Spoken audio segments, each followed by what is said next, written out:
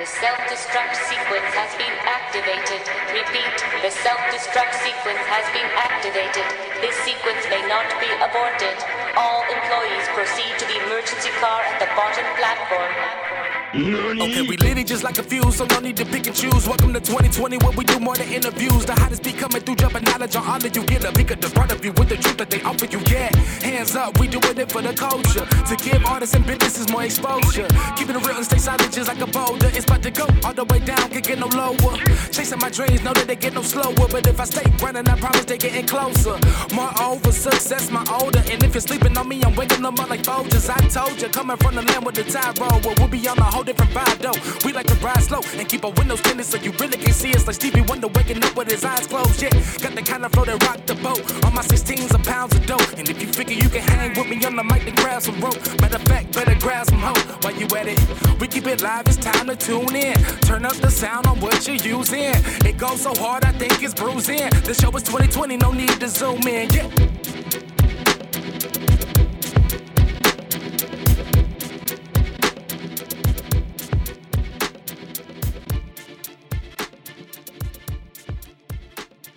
You know, so, you know, we can sit here and talk all No, day, to be honest with you, DJ K-Rock, to be perfectly honest with you, this is what my podcast is. Mm-hmm. An exchange between someone now and someone who's honed their craft. Mm-hmm. That is what I enjoy. I'm going to be honest with you. I'm a spiritual person, but I won't say I'm a church person. Right. I feel like Jesus was one of the people who was out amidst the people. Right. And I feel like that's where the knowledge is. I can go to a building all day, but I need to sit down with someone who's my elder, who's done this longer, who has more experience, and just absorb from them. I've always been that cat. So this is essentially, my podcast is me getting back to that. Right. Because I enjoy that. I feel like, have you noticed like over like the last, I want to say maybe 15 years, conversation has stopped, like as social media increased. Well, interpersonal conversation. Well, my personal take on a lot of this stuff is the devil moves in silence. The devil has put people in place, and he's been working at this for years, to put certain people in place. And when he's ready, he's going to make his move. If you look at things right now, it's all mayhem. You understand? They stopped church. They closed the doors to the church. Yeah. You understand? They shut the world down.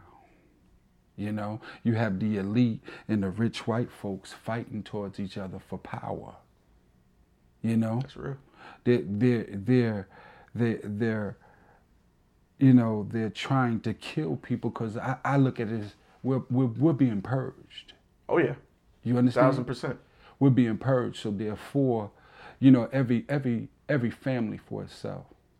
You know, they're talking about coming into your house, and if someone is sick, they're taking you out. You know what I mean? They're trying to set up these concentration, however, you know, you pronounce it, camps that they got for the Mexicans to move people, right, you know, to them. They, you know, if I had a child with me and he was sick or she was sick, you gonna come in my house and take her? That's why they tried to get you to surrender your guns. You see, guns is bad, you know, but you don't realize that they send certain people to go out to cause this mayhem. Absolutely. So therefore they can talk about guns is bad. Just surrender your guns, get money for guns. Because when it's time to move on you, what do you have to protect your family? Can't defend yourself, right? You know? What are you going to do? You know? So that's not the right move. You got to protect yourself somehow, you know, unless you the greatest martial arts like Bruce Lee or something, you know, but can you stop a bullet? You know? Sure. So at least if you die, you dying trying to save yourself, save your family. So, you know, this, you know, when you sit down and you analyze this whole world, man, they stopped music. They stopped killing for a while. You know? Soon as they opened up, within 48 hours, what happened? Five murders. Yep. 5 murders. Because now you had people locked up and restless. Yep. You know, anxiety. People couldn't see their mistresses. You know what I mean? And So the true colors really started showing, and people, they said the domestic violence is at an all-time high because skyrocketed. That person that you really didn't care for, you locked up in that house because you got kids or whatever the case may be.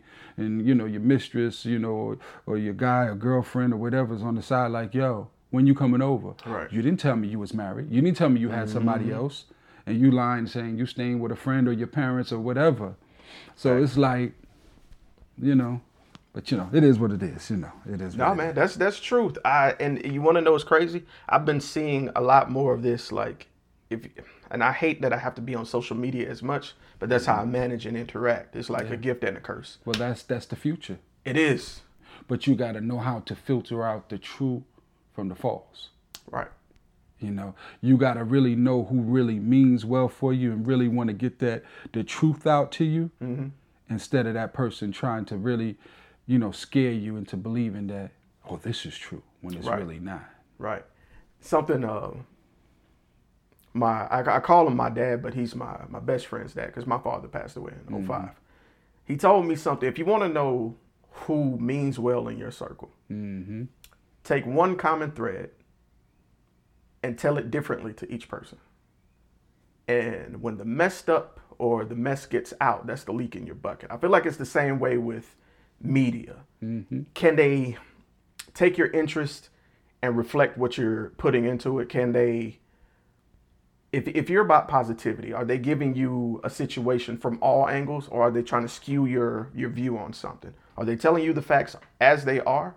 Are you doing your homework afterwards? Are you really going and doing your research? Like God forbid, the Aubrey Ahmaud situation. You see how bad they're trying to discredit this man? Like anybody who's like, man, this is a messed up situation. 3 months for, people to really find out outside of Georgia what's really going on. But this is happening every day. Yeah, everywhere. And everywhere, in every state. Look at New York. The men in blue in New York, as they say, they get away with everything. They can run up to you, beat you up, and get away with it. They have a cop up in New York right now.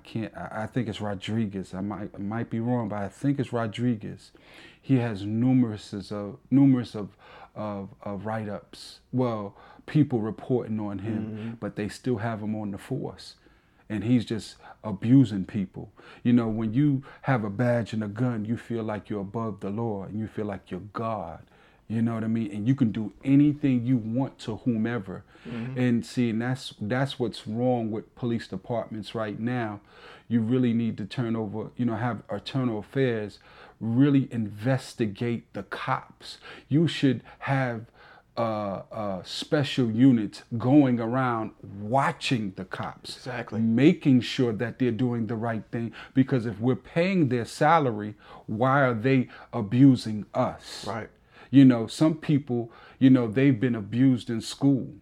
So but they were smart enough to pass the test to be a cop. So now that they're a cop, if they ever see the people that mistreated them in school, they're going to harass them because now they're the big man in charge or big woman in charge. So, you have to really be careful on who you treat as you grow. Because if you treat people right as you grow, from little to, when you get older, people will remember you, and it might be something that you need. It might be help that you really need. And that person will remember you and give you that aid, help you, in your time of need. You understand? Absolutely. You have to, I was raised, man, respect everybody, respect, definitely your elders, and if you want respect back, you have to give respect, Absolutely. And the problem with people today is they're so busy trying to take instead of trying to get. It's that me. Me. Exactly. Well, damn, I want what he has. Yep. Let me go and get that. Especially kids in school, they come in school with the nice iPhones, the latest iPhones, the sneakers or whatever. You lay it down, put it in your locker. What happens? You open up your locker to go get it, gone. Yep. Because someone's watching you very closely. Someone is watching someone else very closely if they admire what they have.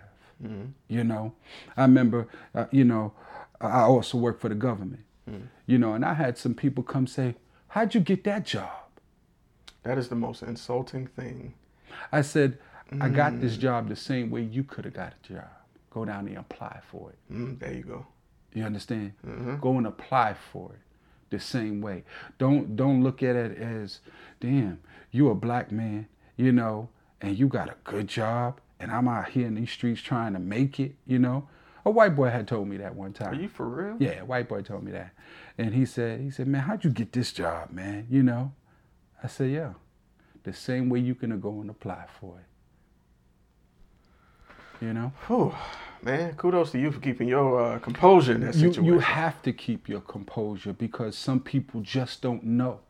And you have to kind of enlighten them, school them, you know, and because they was raised differently. Not everybody, every household is different. You know, not every household is raised with respect. You know, a lot of household has a lot of tension, friction, and toxic relationships with mother and father and kids and parents. So, you know, I come from a good family. You know, my family, you know, my mother and father, God rest their soul, you know, they taught me how to be a man. They taught me the right way of doing things and showed me the wrong way of not doing things, you know. They told me this is what you need to do. They guided me in the right direction, but they also put me out there so I can also feel things on my own. You know, they wasn't really strict, you know, but they showed me and they spoke to me. And, you know, my dad, he used to work for corrections. So in New York, Rikers Island, Brooklyn House Detention, the whole nine, you know, the rough places. Yeah. So he was like, look, I want you to come with me. So he took me to, you know, to his job. And, you know, I was up in the jails. I was probably, you know, teenager, you know, 11, 12, 13, you know. And he said, look, man, if you ever do something stupid, don't call me to come get you out because this is where you're going to end up. Man, from that day forth, I straightened up, fly right. I was never really a bad kid, but I knew where I didn't want to go. Right. Because you lost all your privileges. You're in a but so big cell, no freedom, and you have to eat 3 squares of meals a day. You got to watch your tail. You know, you can't call somebody or hug somebody that you love. Why would you want to go to jail? This is what I don't understand about people. People love going to jail. It's like their second or first home. I wouldn't, no. Right. There's nothing beautiful or exciting about going to jail, you know? I'd rather be out here where I'm free to do what I want, drive a car, hug somebody, kiss somebody, you know, buy something. You know, right. Go to the gym, you know, run around, mingle with people, wake up when I want to, go to sleep when I want to, eat what I want. Fact. You know, I just don't understand why people want to keep repeating that cycle and going in there, you know, and then teaching your kids it's okay, it's cool. Because that's what the world thinks right now. It's cool, you know, to go to jail. It's cool to get arrested. It's cool to walk down the street. You're a grown man walking down the street with your pants sagging. That's the nastiest thing ever. You know, and people don't even know the true meaning to that. Let me ask you something. Let me poke your brain a little bit on that. Uh-oh. I was having a conversation with my uncle not long ago. And I feel like the concept of prison and jail, to people now, I think they see like this illusion of like status with it. Like they feel like it's like a stripe, you know what I'm saying? I've been to jail, I've been to blah, blah, blah, and I'm back now, you know what I'm saying? That sets me above you, you know what I'm saying? Like, I feel like the line, the morality of right and wrong is like skewed now, or it's like blurred. It's been blurred for many, many years. You know, you born in the projects. You know, if you ain't doing this, you ain't real. Ooh. If you snitch, you ain't real. Mm-hmm. you're going to have to take this L for me, or you ain't real. That's so contradictory to me. I don't get it. But how are you, okay, being real is the equivalent of being a real man or a real woman, right? But being a real man is taking responsibility for your actions. Exactly. So me taking responsibility for someone else's actions for clout is the definition of someone who's not a man. And that's why they're so blinded, because they was taught wrong. It was taught wrong. How can we break that generational curse, though? Like, because this is going on. We don't have enough places where young men can go to and really learn from somebody older. We have the Boys and Girls Club, but they just go there to hang out, play, and have fun. There's no one teaching the youth right now. You're taking away everything from them. The basketball courts. You see any basketball courts around here? That's the only thing you'll see around here is a baseball field and a soccer field, football field. But there's really no basketball, fields out here. They take them down. But that comes with these kids don't know how to take care of it. That's true. They want to get out there, jump all over the court, pull the net down or whatever. Parents, you need to teach your kids better. Respect. Respect. If you want something to be around, don't have your kids tear it up. Right. Simple as that. But getting back to the youth, it starts from the youth. It starts from the home. Whatever the kids learn from home, they're going to take it out in the streets and learn what they learn in the streets and put it together. You have some people that have great home training, but also out in the streets, and they got home training, street training, and book sense. So when you incorporate all of that, you know how to work the system. You understand what I'm saying? You know how to work the system. You know how to deal with your homies on the street. You know how to go to school and get that education, and you're respecting your peers. That's when you understand. Someone taught you how to understand how to survive in this world. But you got some people that come from a home and say, you got to go out there and get it. Go out there and get it however you need to get it. That kid's going to go out there and steal. Right. That kid's going to go out there, once they get their first taste of killing somebody, then they feel like they can do it again if they got away with it, especially if they're youth underage. You just go to the little detention center for a little bit, and then you come out. A little kid can murder somebody, before 13, 12?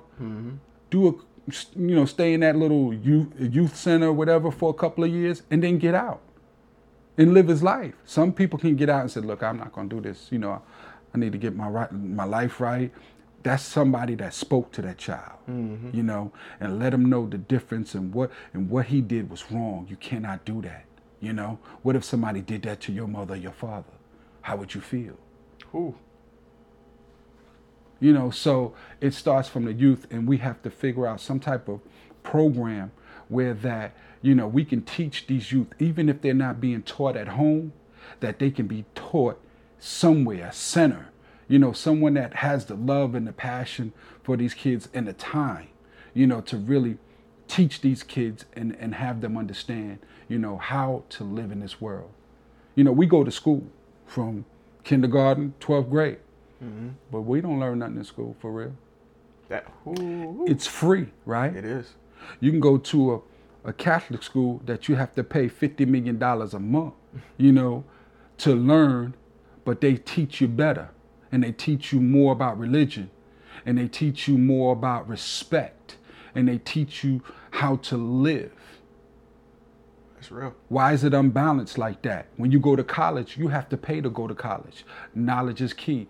You have to pay for knowledge. If you want something and you want your child to be smart and bright, you have to pay for it. Sending them to public schools, now there are some great public schools around. You have to fight to get in there, right. Hey, I live at this address when you really don't live at that address. Right. But if you're a parent and you're not in tune with your teacher, you don't know what's going on with your child. I think a lot of people are feeling that brunt right now. Have you, like you see a lot of people complaining like, "Ooh, I need to get away from my kids for a bit." They're joking, but they're dead serious. Yeah. And my boy, he's a good friend of mine. He literally put out a status and reached out to the teachers and said, after 1 week of being with my kids, I see what they're talking about now. Yeah. And he apologized to them publicly. And I thought that was probably the realest thing I ever seen. Yeah. Because they don't get those pats on the back. They're underpaid. They don't get... How is it that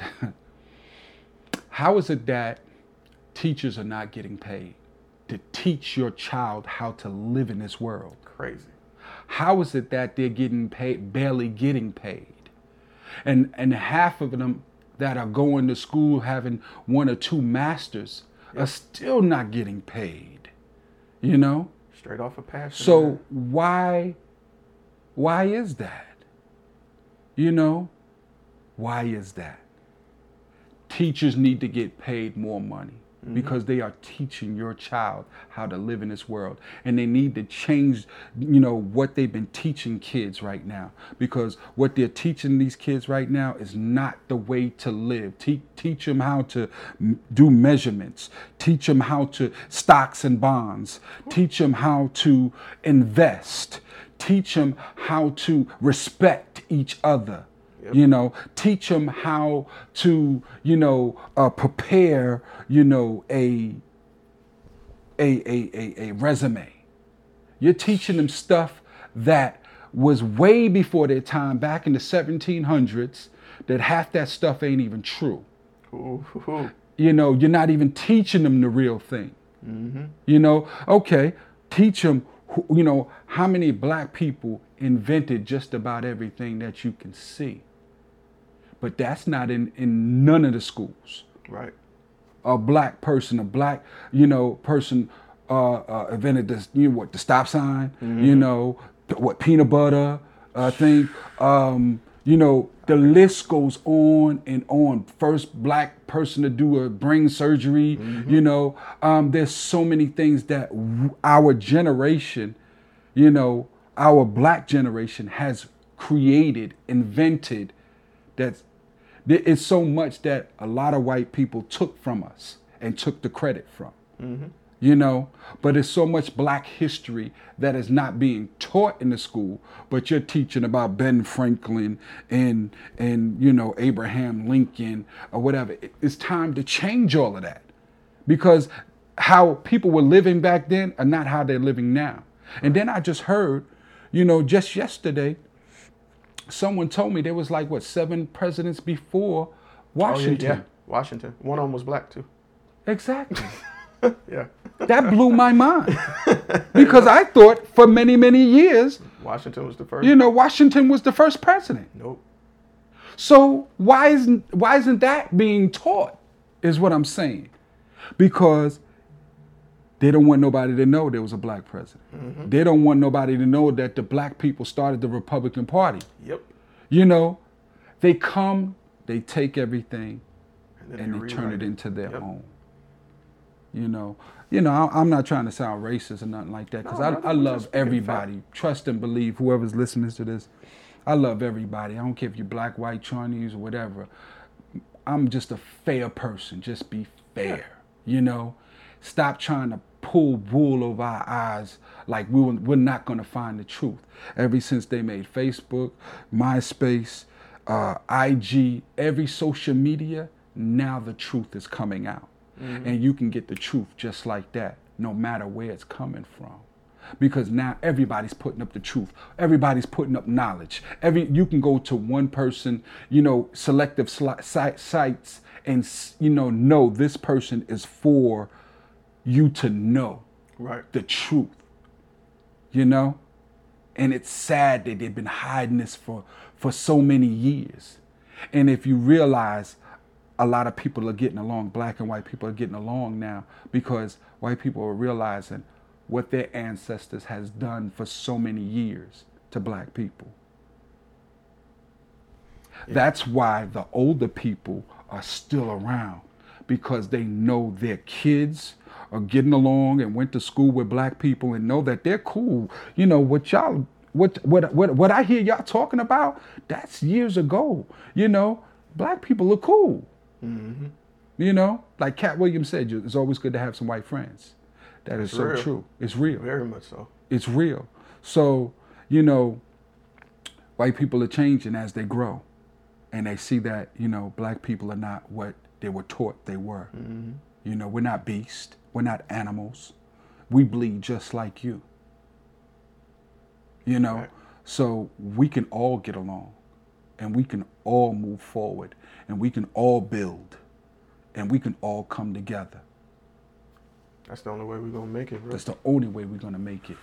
Oh. Only way we're going to make it. So, you know, it's time for a change. In this world, we're in a new world order now. Mm-hmm. You understand? So whatever happened in, you know, February, that was the old world. We're in a new world because they're still trying to set new orders. Yep. They're opening things up. Yeah, go ahead, have fun, party. They just what you want to do. Watching, right? And they're watching because they wouldn't open up unless the numbers change. Mm-hmm. And being that these doctors and these nurses are coming out saying and telling the truth about how they're getting paid extra money. You know, if we just say they died from COVID, you know, you're getting extra money. But a lot of real doctors, and I commend them, you know, are telling the truth. They're not letting us treat these patients right to save their life. They want them to cold before you put them on a ventilator. It's crazy. When we can actually save their life with oxygen and other things. So it'll prevent them from, you know, coding, you know, going to that final level. Man, it's just crazy, man. I was talking to my mom because my mom's an RN. Mm-hmm. And every time she goes to work, I pray. Like, I pray, bro, because she come home. Sometimes she call me every day and she just tells me what she sees. Mm-hmm. And, it's mortifying, bro. It really makes you consider mortality and the state of mind someone who's in power, like, really is. Like, when you're in a position of power, does your value of life that's not yours diminish? Like, is it really that much? Like, it bothers me. It really bothers me. It's like they're detached, kind of. Does that make sense? It's all about that stature. You know, that of I'm a doctor and I'm getting paid 6 figures. Okay. Your life really doesn't matter to me. That's crazy. You have some doctors where you go in for your appointment and you try to talk to that doctor and they don't have time for you. They don't have time. They don't have time for you. Mm-hmm. You know what I mean? They want to rush you in, rush you out. Get that copay. Hey, you need some medication? Oh, I can't stand Here you go. Ooh. Here you go. We'll put you on this, we'll put you on that, and blah, blah, blah, blah, blah, blah, blah. And this is what I tell people. Doctors are only prescription writers. You're your own doctor. That's real. Because if you go and you sit down on that couch or that little bed or whatever they got hung up, you know, in that doctor's room or whatever, doctor's gonna come in. Hey, how you doing today? Pull up his chair. What seems to be the problem? Yep. You have to tell that doctor what's wrong with you. What's wrong with you? Yep. And what he says is, okay, let me take your temperature, let me check your, you know, pulse, and let me take your pressure. Your 3 main things. Oh, let me check your ears, let me look at your eyes, let me look at your throat. Mm-hmm. That's all the doctor's going to do. And then he's going to determine if you have redness in your throat, you know, if your glands or whatever is swollen in your nose or whatever, if your ears, if you have fluid behind your ears, you know, if your eyes are red, if you're running a fever, antibiotics. Yep. Antibiotics. They're prescription writers. You are your own doctor. And if you know the remedies on how to cure yourself, you don't even need to go to the doctors. And that's what the problem is now. That's why they're sending out the viruses, you know, population control. Not a lot of people are going to the doctors because they're realizing eating more fruit, ginger, lemons, and elderberries, elderberries, berries. The more you eat healthy, the less you see a doctor. Yep. And if you know what onions can do for you, peppers and all that stuff, if you read up on it, it'll tell you what onions will do for your body, your bloodstream, whatever the case may be. Certain things plays as a antibiotic. Yep. Fact. That's why a lot of doctors won't tell you that vitamins are good for you. Nah, they tell you it's bad for you. You don't really need vitamins and this and that or whatever, because they don't want you to be healthy. Because if you're healthy, you don't have to go see them. Right. They need that money. They need to write a prescription so they can get money. So the less people that go to doctors, it becomes a problem. Now your copay goes up. Right. Now your copay goes up. Now we got to figure out what we can do to get this pharmaceutical money still coming in, because that's one of the largest things in the world, to make money off of is drugs. Right. Absolutely. The legal drugs. They took what was illegal, got a bill passed, and now they're making money off of when it's legal. Because they realized. But see, and this is what I feel. I feel like they knew all along that weed does a lot of cure. Yeah. It cures, it helps people with Parkinson's disease. It helps people to have the shakes, and it calms people down that, that are really have anxiety. Yep. It does a lot of things, but here's the thing, you can grow it yourself. So anything that the government can't make profit on is illegal. Yep. You understand? Yes, sir. Anything that the government cannot make profit on is illegal. And my thing is this here, if I speed and you catch me, write me a ticket. It's illegal to speed. Right. But you gonna write me a ticket. Let me take that, ticket, send you the money. Go on about your business. Right. It should be illegal for police harassing you too. You know what I mean? I agree. But back to the weed situation, they're realizing that they can't stop it. People are growing it in their homes privately. And they just finally woke up and said, look, let's make it legal and make this money. I think the first year they made $1 million or something. Colorado did. Yeah. So my thing is this here, you should have did it a long time ago, but they were scarce, because what about the people that got caught for selling weed? Mm-hmm. Now they got to deal with that. They have to figure something out. There's people that's doing time for selling weed. What are they going to do about that? And they're dragging their feet about that. And they're dragging their feet. Because you get money going to jail. Which is the new slavery. Exactly. It's been that for years, many, many years. Yep. Cops want to write you up for whatever they can. But you should be a good cop, because you remember something. Your child can go through the same thing. Mm-hmm. And just because you're a cop don't mean that you can get them off. Oof. I've seen that happen. Yeah. I've seen people brag about, oh, this happened to this, but my dad worked X and X. Well, he'll just call it in and do blah, blah, blah. And I'm like, it's not going to work everywhere. It's not. I mean, hey, look, like I said, my dad was a cop. My dad was a correction officer, and I used to speed. I love speed. And the cop pulled me over. I show him my little PBA card, and he'd be like, what's this? I said, your dad works for the force or something? Yeah, I was like, yeah. Okay.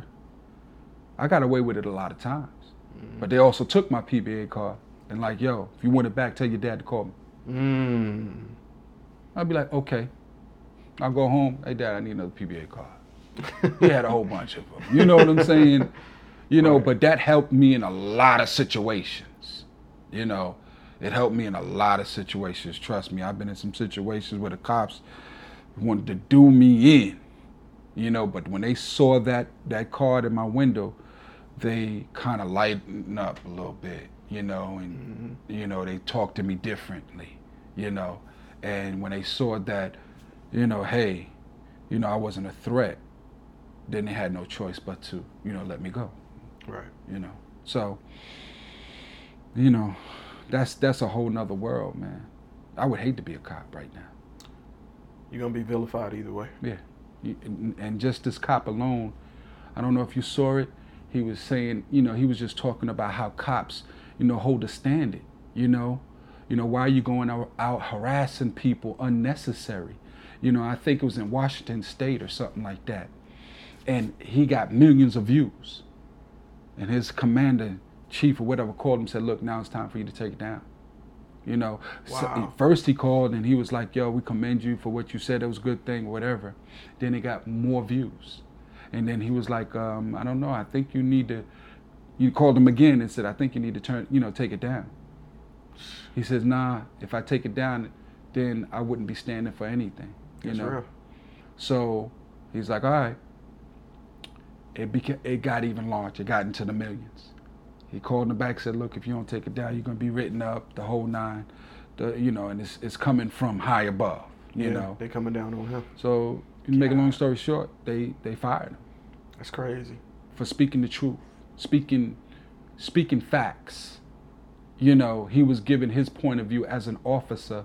I'm not that type of officer that's going to go out there and mistreat you and try and write you up unnecessary and, just do some things that I shouldn't be doing.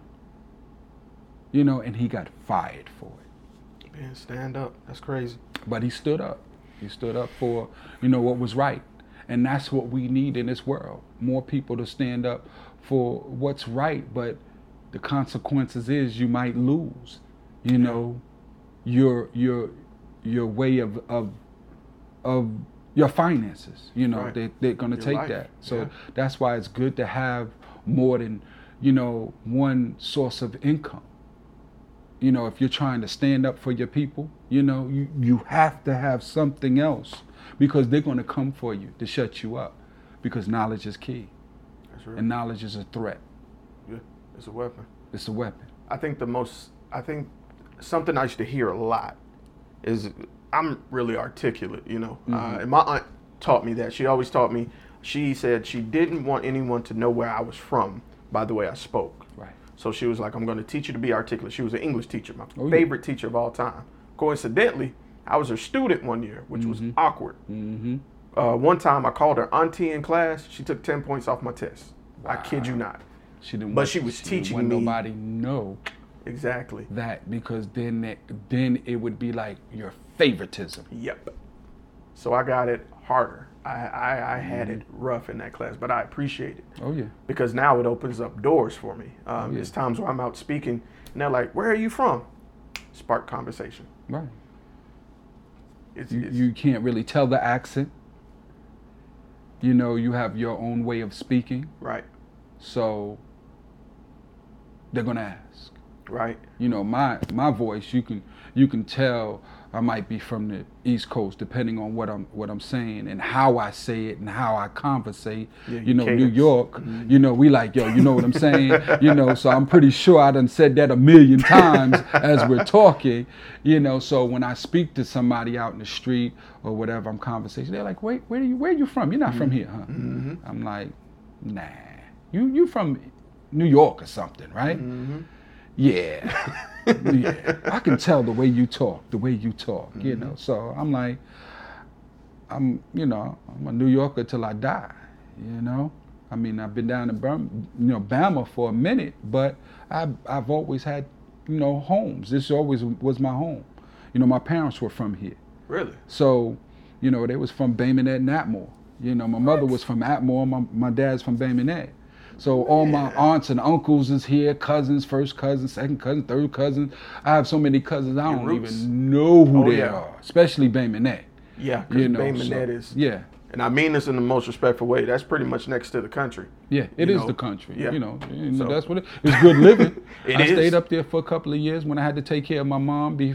After my dad died, I gave up a lot of my life to go and take care of my mother because she had Parkinson's disease. Really? So my dad was taking care of her for many years. She was diagnosed, I believe, in the late 80s. I didn't know until in the 2000s. They didn't tell me. I didn't really know what was going on with my mother. But, my dad, I commend him because he really, he took care of my mother, And when he passed in 2014, it's just me and my sister. So my sister was in New York. So somebody had to step up. But see, they taught me how to live. Mm-hmm. They taught me how to do things. So my dad, before he passed, he asked me, he said, look, why don't you come in and move in and help me with your mother? Because, I was living by myself. Big old house in Spanish Fort, the whole nine. He said, just sell the house, come here, save your money, and just help me with your mother. And at that time, he had caught a stroke like some months ago. So he was recovering from his stroke. Wow. But he was a man, so he didn't want to sit down nowhere, right. And I said, all right, Dad, I'm gonna do that. He said, I'll make a way, because when he caught the stroke, he lost his speech. And the only person that can understand him was me.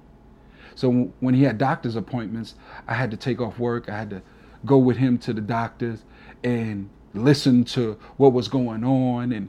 And he can understand perfectly fine, but I had to make sure, I knew what was going on. So that week before he passed, and even when he got out of the hospital, he had to go to nursing home and get better. I said, Dad, you're a big man. I can't bathe you and right. and clean you up. You're gonna have to rehabilitate and get better where you can kind of take care of yourself. My dad was 6'2", 300, almost 400 pounds. He big dude. He was solid. He wasn't fat or nothing. He was just big, Yeah. So he was like, all right. And he got better, and they taught him how to, walk, because he had broke his fib in his leg, and that's a long story. But anyway, make a long story short, he got out of the nursing home. He was able to walk around. He was able to take a bath, take care of himself. So I was going back and forth, making sure he was all right, taking care of my mom. We had a nurse come in, the whole nine, So the weekend before he passed, he said, look, come, stay, whatever, sell your house, whatever. I'll move everything over in this garage. You put all your studio equipment and all your DJ equipment in there. And then if we got to get a pod, we'll get a pod, or get a storage room, we'll get a storage room. But I just need your help, So I said, all right, cool, boom. I did all of that. And he passed away that Tuesday, 3 days after his birthday. So at that point, I had to step up, and I had to take care of my mother. So I go back to say, when you're raised right and they teach you the fundamentals of life, there was no way I would put my mother in a nursing home, nor my father. But I knew my father was coming out when we did. Right. It was just for rehabilitation. So what I'm saying is, when you're taught as a child how to cook, clean, and respect,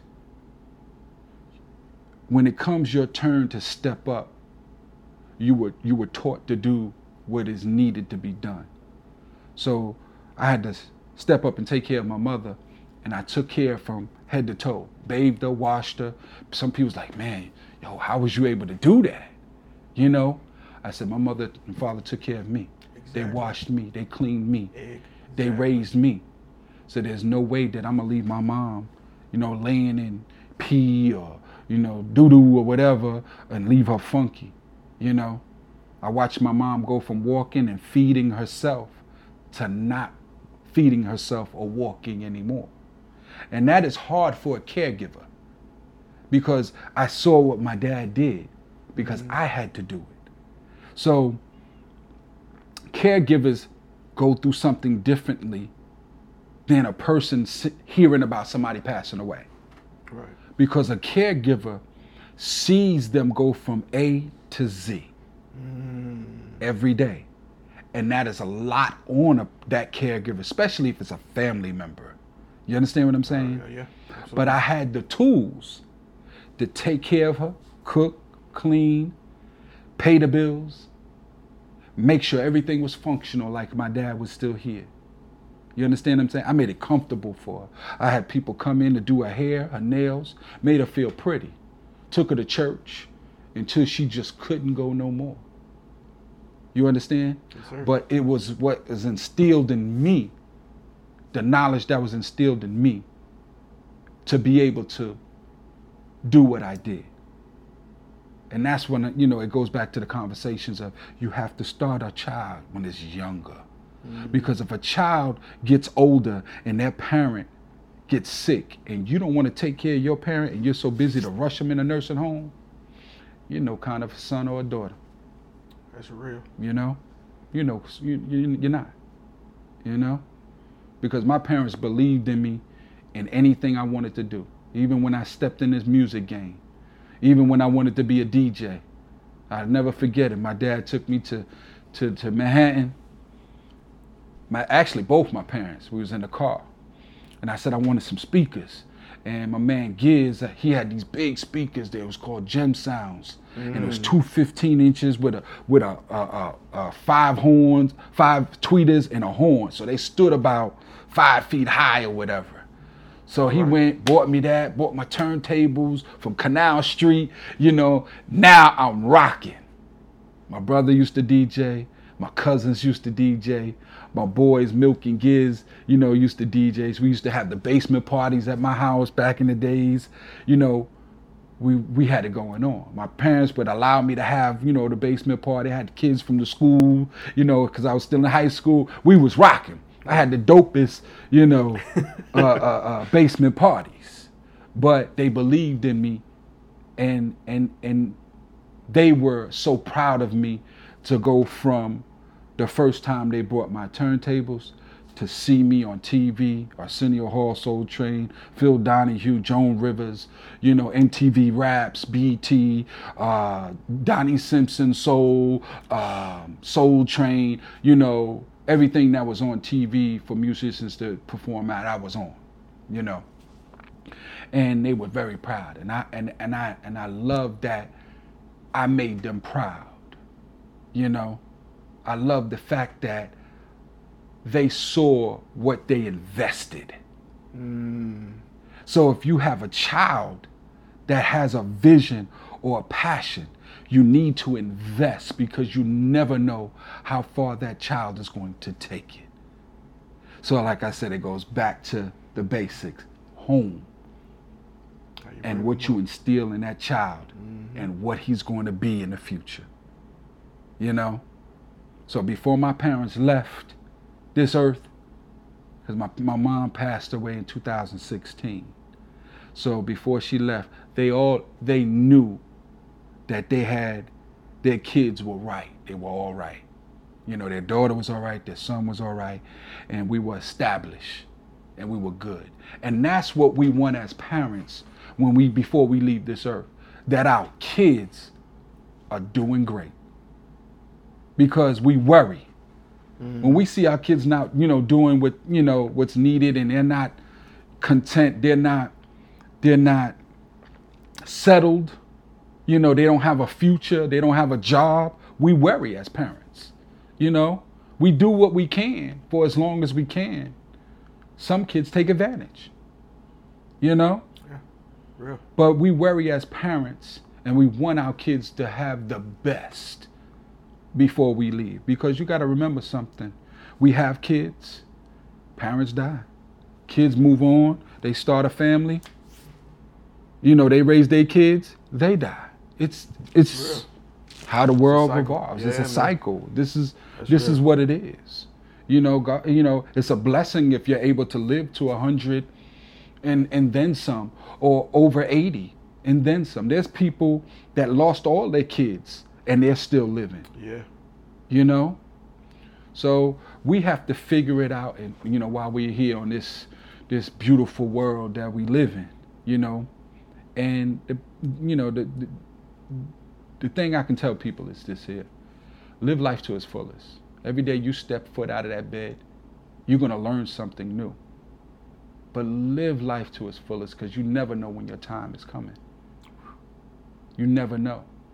So if there's something that you want to do, if there's a vacation you want to take, there's something that you want to do around your house, get it done. Because you can sit back and you say, I accomplished it. I did it. I'll be 50 this year. I don't look like it. I'll be 50 July 11th. And I'm proud to be 50. There's not a lot of brothers that made it to 50. That's real. And You're a successful black man. I'm a successful black man at that.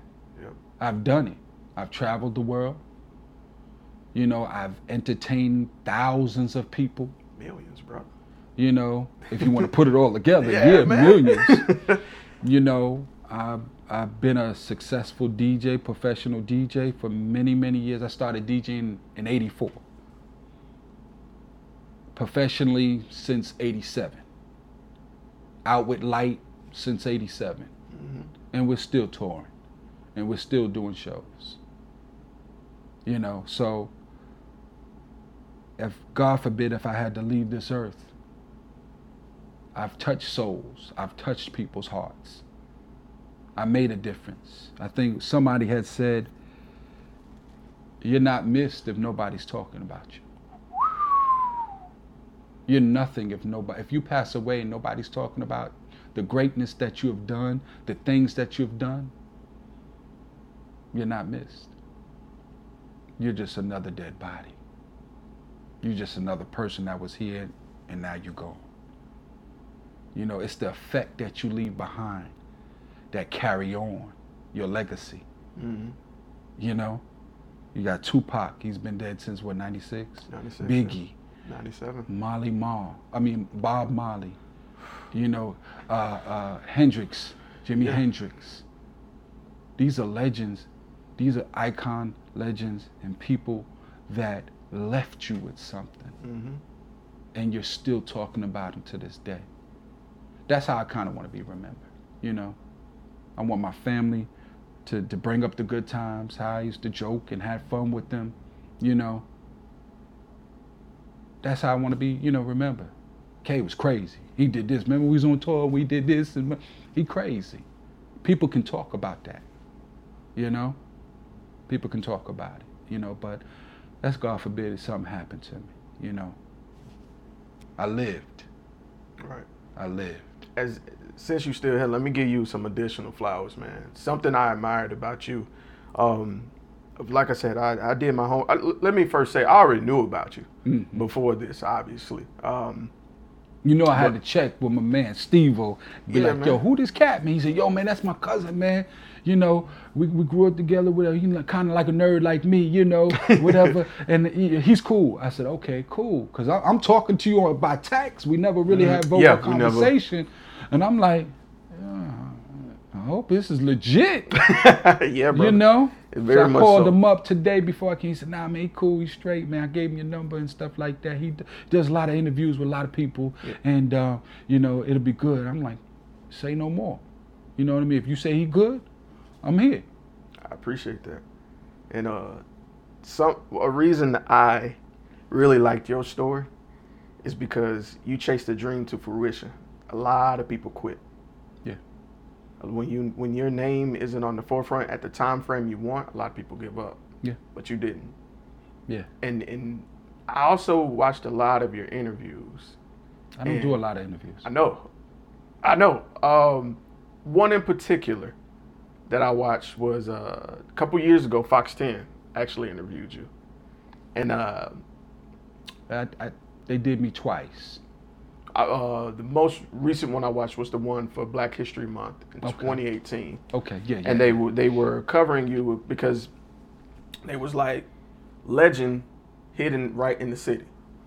And I was like, what you mean hidden? And then I got to thinking about it. I was like, okay, I see what angle they're going for. You know, because every person wears different hats. But what I like about you keep your hats separate. Yes. You keep your work life separate from what you do as a DJ. You keep what you do as a DJ separate from what you do as a man yourself. That's right. I like the fact that you like that concept of keeping things separate. Yeah. Because when you're at work, you're Kenneth. That, you know, Mr. Moore, that's who you are at work. I appreciate that. Yeah. Because I feel like a lot of people feel like they can just run up on you at any situation and just approach you the same way they approach you in the street. And that goes into what you said earlier. If you're brought up the right way, you know that there's work etiquette, there's street etiquette, and there's man-to-man interpersonal skills. You're absolutely right. And I like the fact that you immediately hit on that. And I was like, that's something my great-grandmother, my mother, my grandmother, my uncles, they all hit on. They said you got to have your street sense and you got to have your book sense. And you got to know when to keep them separate.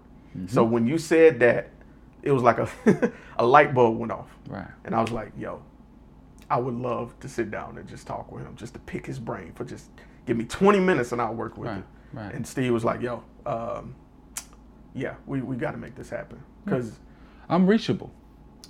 You know, the thing about it is I'm reachable because I'm human, just like you. You know, some people are scared to talk to me because they think, oh, you know, you K-Rock, you know, you've been in line like this and that. Man, I'm human. I love everybody, like I told you earlier. You know, I'm approachable.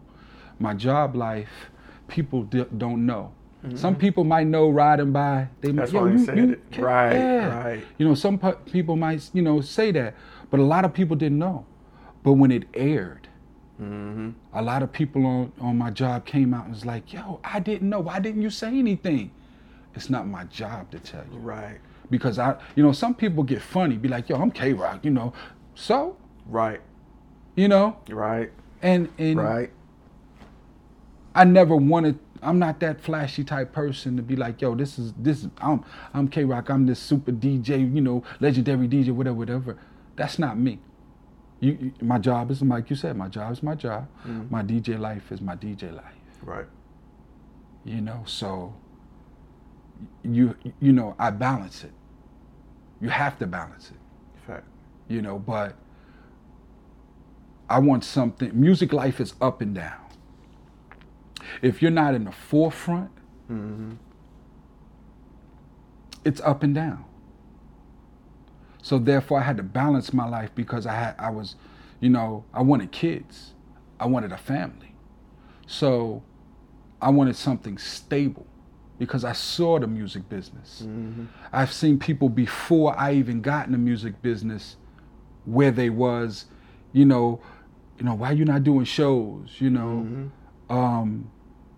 They were, you know, trying to make it. And they was, you know, solely just trying to do music. Some people in music are scared to get a real job because of pride. They feel like they failed. They failed. You know what? You're absolutely right. So they would rather just hide or do what they can and live off their wife or girlfriends instead of saying, you know what, I'm gonna get me a real job. I'm gonna get a real job, make some money, and maybe I can put money into my music and maybe get back into my music. Some people just don't do that at all. But see, I wanted to make sure my kids had a roof over their head. I wanted to make sure they had insurance. I wanted to make sure that they had money in case something happened to me. Right. I wanted a family. You know, so even my dad said, look, you got to figure out what you're doing or what you're going to do. The music business is temporary, but you need something where that you can retire and you can sit back and not have to work for nobody else. I think I have about maybe 7 more years before I retire. That's crazy. I have 27 years in with the post office. That is crazy. Yeah. And I mean that, of course, in a respectful way. Wow. 27 years, man. 27 years. And I think I have 7 more. It might be less than that. I'm just saying 7. Because you have to have the age. You have to have the years. Right, the amount of time. 3 years, I'll have 30 years. But I still won't have the age of 55. Right. So that's why I said 7. I'll be eligible. But if they come with an early out, I'm gone. I'm gone. Oh, I ain't mad at you. You've earned it. To be frank with you. I mean, 27 years, man. Look, I'm just so happy to be 3 years with my employer at this time. Right. Let me ask you something. This is something I did want to know, though. Because I know with your work, you have during the week, then the weekend, because like we said, this weekend, you know, you probably be busy. How do you switching hats can be a process. I know with me, I got to like decompress, you know what I'm saying, throughout the day to get past, lead at there. And then I can go to the weekend and be served for the 2020 podcast. Right. How do you like do that decompress, or do you do it? So you're saying how do I do my shows on the weekend and work during the week. Yeah, like how do you swap that mindset? How do you go from Mr. Borer to DJ K-Rock? I've been doing it for so long. You have to know how to, again, balance the situation. You know, and I get 5 weeks vacation, and I let it build up, and if I need to go, get off, I got to go make that money in 45 minutes or a half hour. You know, I can't miss that. Right. That's good money. You know? Right. So you have to learn. I've learned how to balance it. And, you know, of course I have to switch the hats, you know, and balance it, you know, and time everything. So if I have something, you know, that Saturday night, as soon as I get off of work or I get off of work early, fly out. Got to catch that flight. Got to go. Right. You know, if I need to leave earlier, hey, have to take off that day, you know. Gotcha. Put in for, you know, to take it off and get it, you know, and go. Switch, you know, days off with somebody, you know, and go. Makes sense, yeah. You know, so I work it out to where that it works out for me. And I thank God I have coworkers that are willing to work with me, you know. And even some of my coworkers don't know the extent of what I do and what I've been doing for over 30 years, you know. So they just know I'm a DJ. Right. You know. But that's cool. But they don't know the extent of my DJness, shall I say, you know. But overall, they you know, I balance it. Just put it like that. I balance it. And I do what I got to do. All right. Listen, I'm going to be honest with you. This is probably my favorite interview that I've had, period. I'm not just saying that just because you in front of me. I mean that literally. My favorite interviews are the ones where it's not really a structure. It's just two men talking. Right. Two men talking. That's man all talking about, you know, this world. Life. You know, we didn't touch no love, but that's fine. You know. Maybe we could do a part 2 one day. We might. That's possible. That's possible. You know. But I enjoy doing, you know, interviews now at my later age. Right. Because now I've gained so much more knowledge. You know, if you look at Prince never really did interviews. He didn't. You know, until his later age. You know, so, you know, in that whole process, I'm quiet. You know, that I've been growing with this music, and I stay quiet, and I'm still quiet. But I'm always analyzing. I'm always analyzing what's going on in my surroundings, in this world that we live in, everything. Because, thank God, I'm not doing nothing where I have to watch my back all the time. I don't want to be in no situation where I ever have to watch my back. That's why I try and be on an up and up with everybody, you know. I want you to know I'm cool. I'm neutral. I get along with everybody. If you can't get along with me, then you have a problem. Yeah, it's a reflection of yourself. Because I don't judge you right off the back. I listen to what you got to say. You know, I'm not going to judge you if you live in a certain way. That's you. Right. I'm not involved in what you do or how you do. But if you want to talk to me, you know, confide in me, open up to me or whatever, I'm an ear to listen to, you know, that I will listen. But I don't, you know, I don't judge nobody. I don't care what you do. You know, if you're a stripper or whatever, that's your business. Right. You know, if you're a drug dealer, that's your business. I know what my business is. Fact. And I know I don't have to look over my shoulder or lose any sleep on anything. I do what I gotta do every day. I get out of bed and I feel good about what I do. And I go to sleep. Sleep good. That's the best rest when you ain't gotta sleep with one eye open. You know? I'm not trying to portray that I'm some type of guy, big guy or whatever. I only can be me. You know, and if anybody knows me, they know I'm the realest that can be. I can be your best friend or your worst enemy. That is. And even with that, I don't want to be your enemy. I just don't want to be bothered with you. Right. I understand that. Simple as that. I keep it 100 with you. That's it. You know, you either love me or hate me. But you shouldn't hate me because I'm full of love. You know, I love everybody. You know, I would help anybody. And if it's something that I can do for you, I'll try and help you out. Because we was all put here on this earth to help each other. Right. Service of your fellow man. Exactly. And it's not enough people doing that. Mm-hmm. And that's what the problem is. Everybody's selfish. Everybody, you know, is trying to take from each other. Everybody's trying to be bigger than the next. Why get to a certain status and don't bring nobody up with you? I know one person, I'm not going to mention no names, this brother, you know, I watch him. I've been knowing him since he was a kid. This brother is making millions of dollars right now. And he took all of his homies and put them in businesses. You know what I mean? And I respect that man right there for doing that. You know, because he knows what it is to survive in this world. Yep. And he want to make sure his whole surroundings is good. And that's how you do it. When you become successful, you take the people in your circle and you make them successful. Mm-hmm. And if you have room to make somebody else successful, you do that. That's how you get rewarded. That's how you get respected. That's how you just can sleep good at night. You know? Right. Brother, I appreciate this more than you know. No problem. It's crazy. You know, God speaks through other people. Oh, yeah.